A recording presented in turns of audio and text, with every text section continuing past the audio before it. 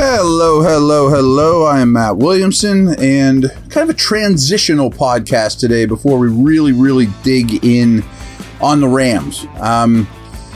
There is a massive trend with the Steelers, but with the league, and I want you to be aware of what's going on in the league right now. And I know we talked about this in the offseason, but it's been a while, and hopefully there's some new listeners. So since the COVID year, when nobody was in the stands, scoring per game in the league has dropped dramatically. I mean, several points per game each year. I mean, like massive trends. And as I told you many times, this past off season, and folks, please don't take this podcast as, oh, the Steelers offense is fine. Matt thinks it's great. He's, don't worry about it at all. This is how everyone's doing. That's not what I'm saying. The Steelers offense has problems. Canada has problems. Pickett has problems, et cetera, et cetera. Anyway. Half the league this year, this offseason, 16 out of 32 teams switched offensive play caller, designer, coordinator, wholesale change, half the league. Still, scoring is down. And there's a lot of reasons why. And there's four-ish main reasons. And just look at it on your own through a Steelers lens.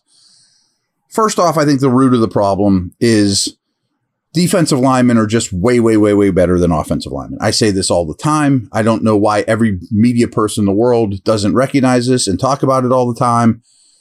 Watch any combine. Look at the different level of athleticism. Just look at the Steelers. I mean, if the Steelers O-line had to block the Steelers D-line for 70 snaps, they would lose a very high percentage of them. Broderick Jones versus Highsmith, Chooks versus Watt. And most teams have this discrepancy. I mean, besides the Lions and Eagles, there really aren't great lines in the league anymore offensively. And a lot of it's just because O-lines are technique. There's a shortage of offensive linemen. But the root of it is the defensive linemen are just velociraptors. I mean, they're just insane athletes. And this is something that the league has to deal with, and deep down they know it, but how do you make up for it? Mike Sando, good friend of mine, used to work for him at ESPN. He wrote an article right before opening day saying this would be the youngest group of starting quarterbacks in the whole Super Bowl era. If you look at week one starters, this year is the youngest group of quarterbacks and therefore the most inexperienced in the whole Super Bowl era, 50-some years. And then that even included Aaron Rodgers. And then he goes down, and your oldest guy becomes a young guy again in Zach Wilson. So it got worse after week one. Where am I going with this?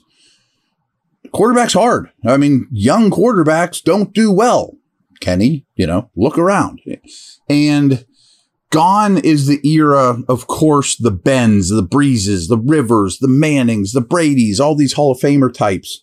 But even Matt Ryan's, like, who's the Matt Ryan of this era or right now? Like, Kirk Cousins is fine. I mean, guys that are a little past their prime, but have played a ton of snaps that are high quality quarterbacks. Like, there's a big gap in quarterbacks that came to the league with all the Wentzes and Mariotas and Winstons, all those high picks that didn't hit, Baker Mayfield even. I'm talking even a little older than him. Your best guys are like Mahomes and Allen, Burrow, Herbert. I mean, they really even hit their prime yet if they're going to play 15 plus years. So Andrew Luck should be that guy right now. Russell Wilson, Kirk Cousins, but neither one of those guys are Ben in their prime or Brady in their prime. So there's a big gap of that older generation quarterbacks right now. And you see these quarterbacks that can't audible, can't, recognize defenses, which brings me to this. The league now has very much said defensively, we're going to play a lot of zone. We're not going to put our corners on islands. We're going to make you have long drives, too high safeties, eliminate the big play. So that's another reason scoring's down, because the young quarterbacks aren't patient enough or adept enough to just say, I'll take the check down, 6 yards, death by paper cut. So D-lines are better than O-lines, young quarterbacks, defensive scheme. And then this is starting to really be a trend again this week. I think you know this, but Last year, the NFL started 69 different quarterbacks, and some teams like Miami started 4 over the 2022 season. We're getting to the point now, all of a sudden, Fields is hurt, Garoppolo's hurt, et cetera, where we're going down that path again, so the Browns just started their 3rd quarterback of the year this past week. It's October 17th. I mean, it's not even Halloween yet. Are we going to get to 69 again? Are we going to get to 60, 55? All that's too many because there are not 50 qualified quarterbacks on the planet right now. I mean, there just aren't. There might be 25. I mean, you have to go dig deep. I mean, so that's a huge problem. Lastly, and I just want you to know this too, because again, it reflects on the Steelers, all these things. What I'm telling you really is all this stuff is not just a Steeler problem. It is a Steeler problem. I'm not excusing it, but it's not just a Steeler problem. It's an NFL problem. Red zone touchdown percentage is down this year dramatically. And I think it's for all the reasons I just listed, but it's down dramatically. So you get in the red zone, you take a holding penalty or a negative run, forget about it. Nobody's scoring. I mean, red zone defense or red zone offense is putrid right now. I don't have the percentages, but I'm almost certain it's the worst of the Super Bowl era as well. Well, that's where the touchdowns come from. And teams aren't allowing the big play. And you do have the long drive and you get into the red zone and you're kicking field goals. So brutal. I mean, the Ravens this past week, 6 field goals with all their points, got down the red zone. Seattle couldn't beat Cincinnati because red zone problems, so young quarterbacks in red zone, I always tell you, is a problem. And all these things are adding up. So just recognize it's not just a Steeler problem. It is a Steeler problem, but it's not just a Steeler problem. I'm going to take a quick break and I'm going to quick overview of what the Rams are as an organization right now. They're very interesting.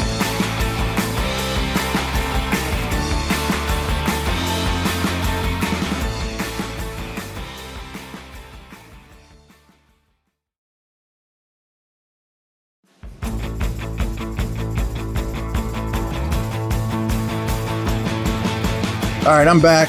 Steelers travel to LA to play the Rams this week. I've got digging in real heavy to how they are as a team. But this isn't a team you guys see a lot. And I know that a lot of you don't pay attention to the other 31 teams 1/100th as much as you do the Steelers. But I think what the Rams have done is very interesting. And in some ways, I applaud it.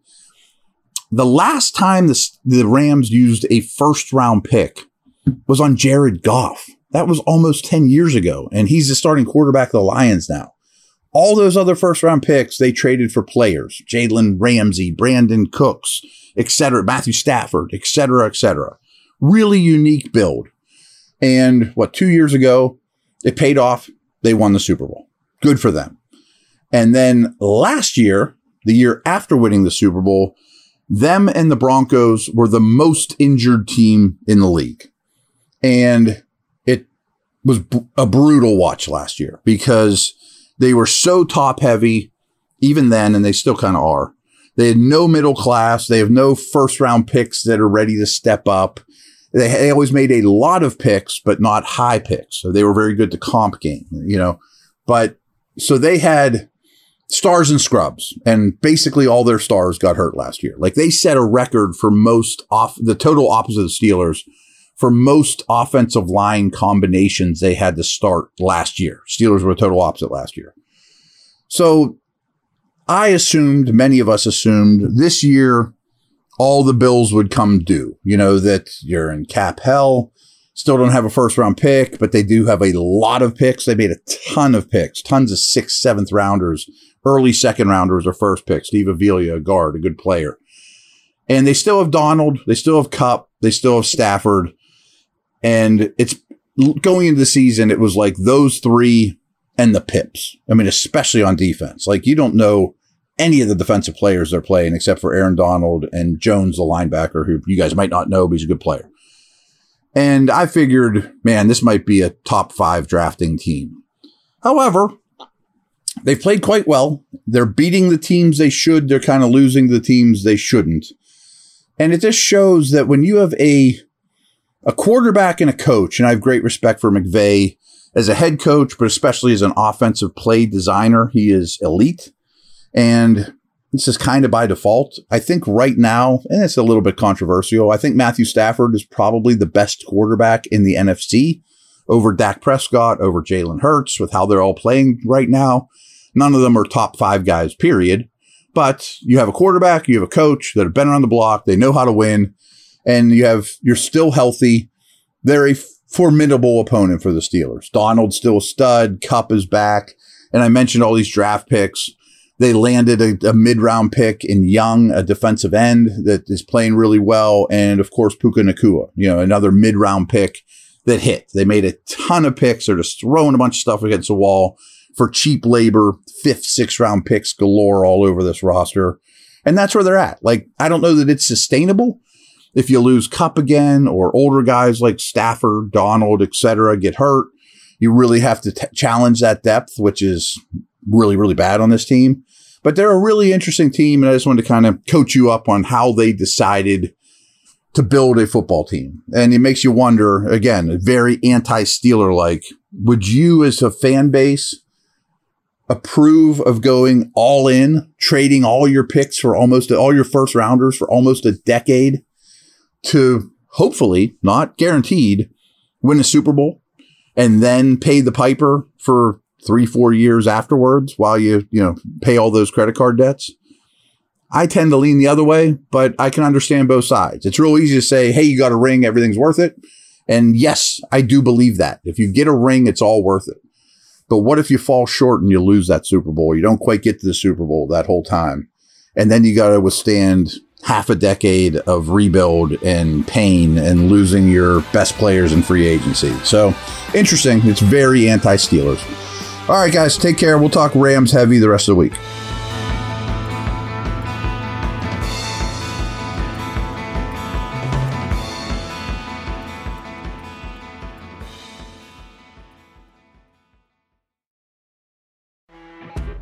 You know when you're listening to a true crime story that has an unbelievable plot twist that makes you stop in your tracks? That's what our podcast, People Are the Worst, brings you with each episode. I'm Rachel. And I'm Rebecca. We're identical twins who love true crime cases that make you say, didn't see that coming, and we hate the people responsible for them. Listen to People Are the Worst now on Apple, Spotify, or wherever you get your podcasts.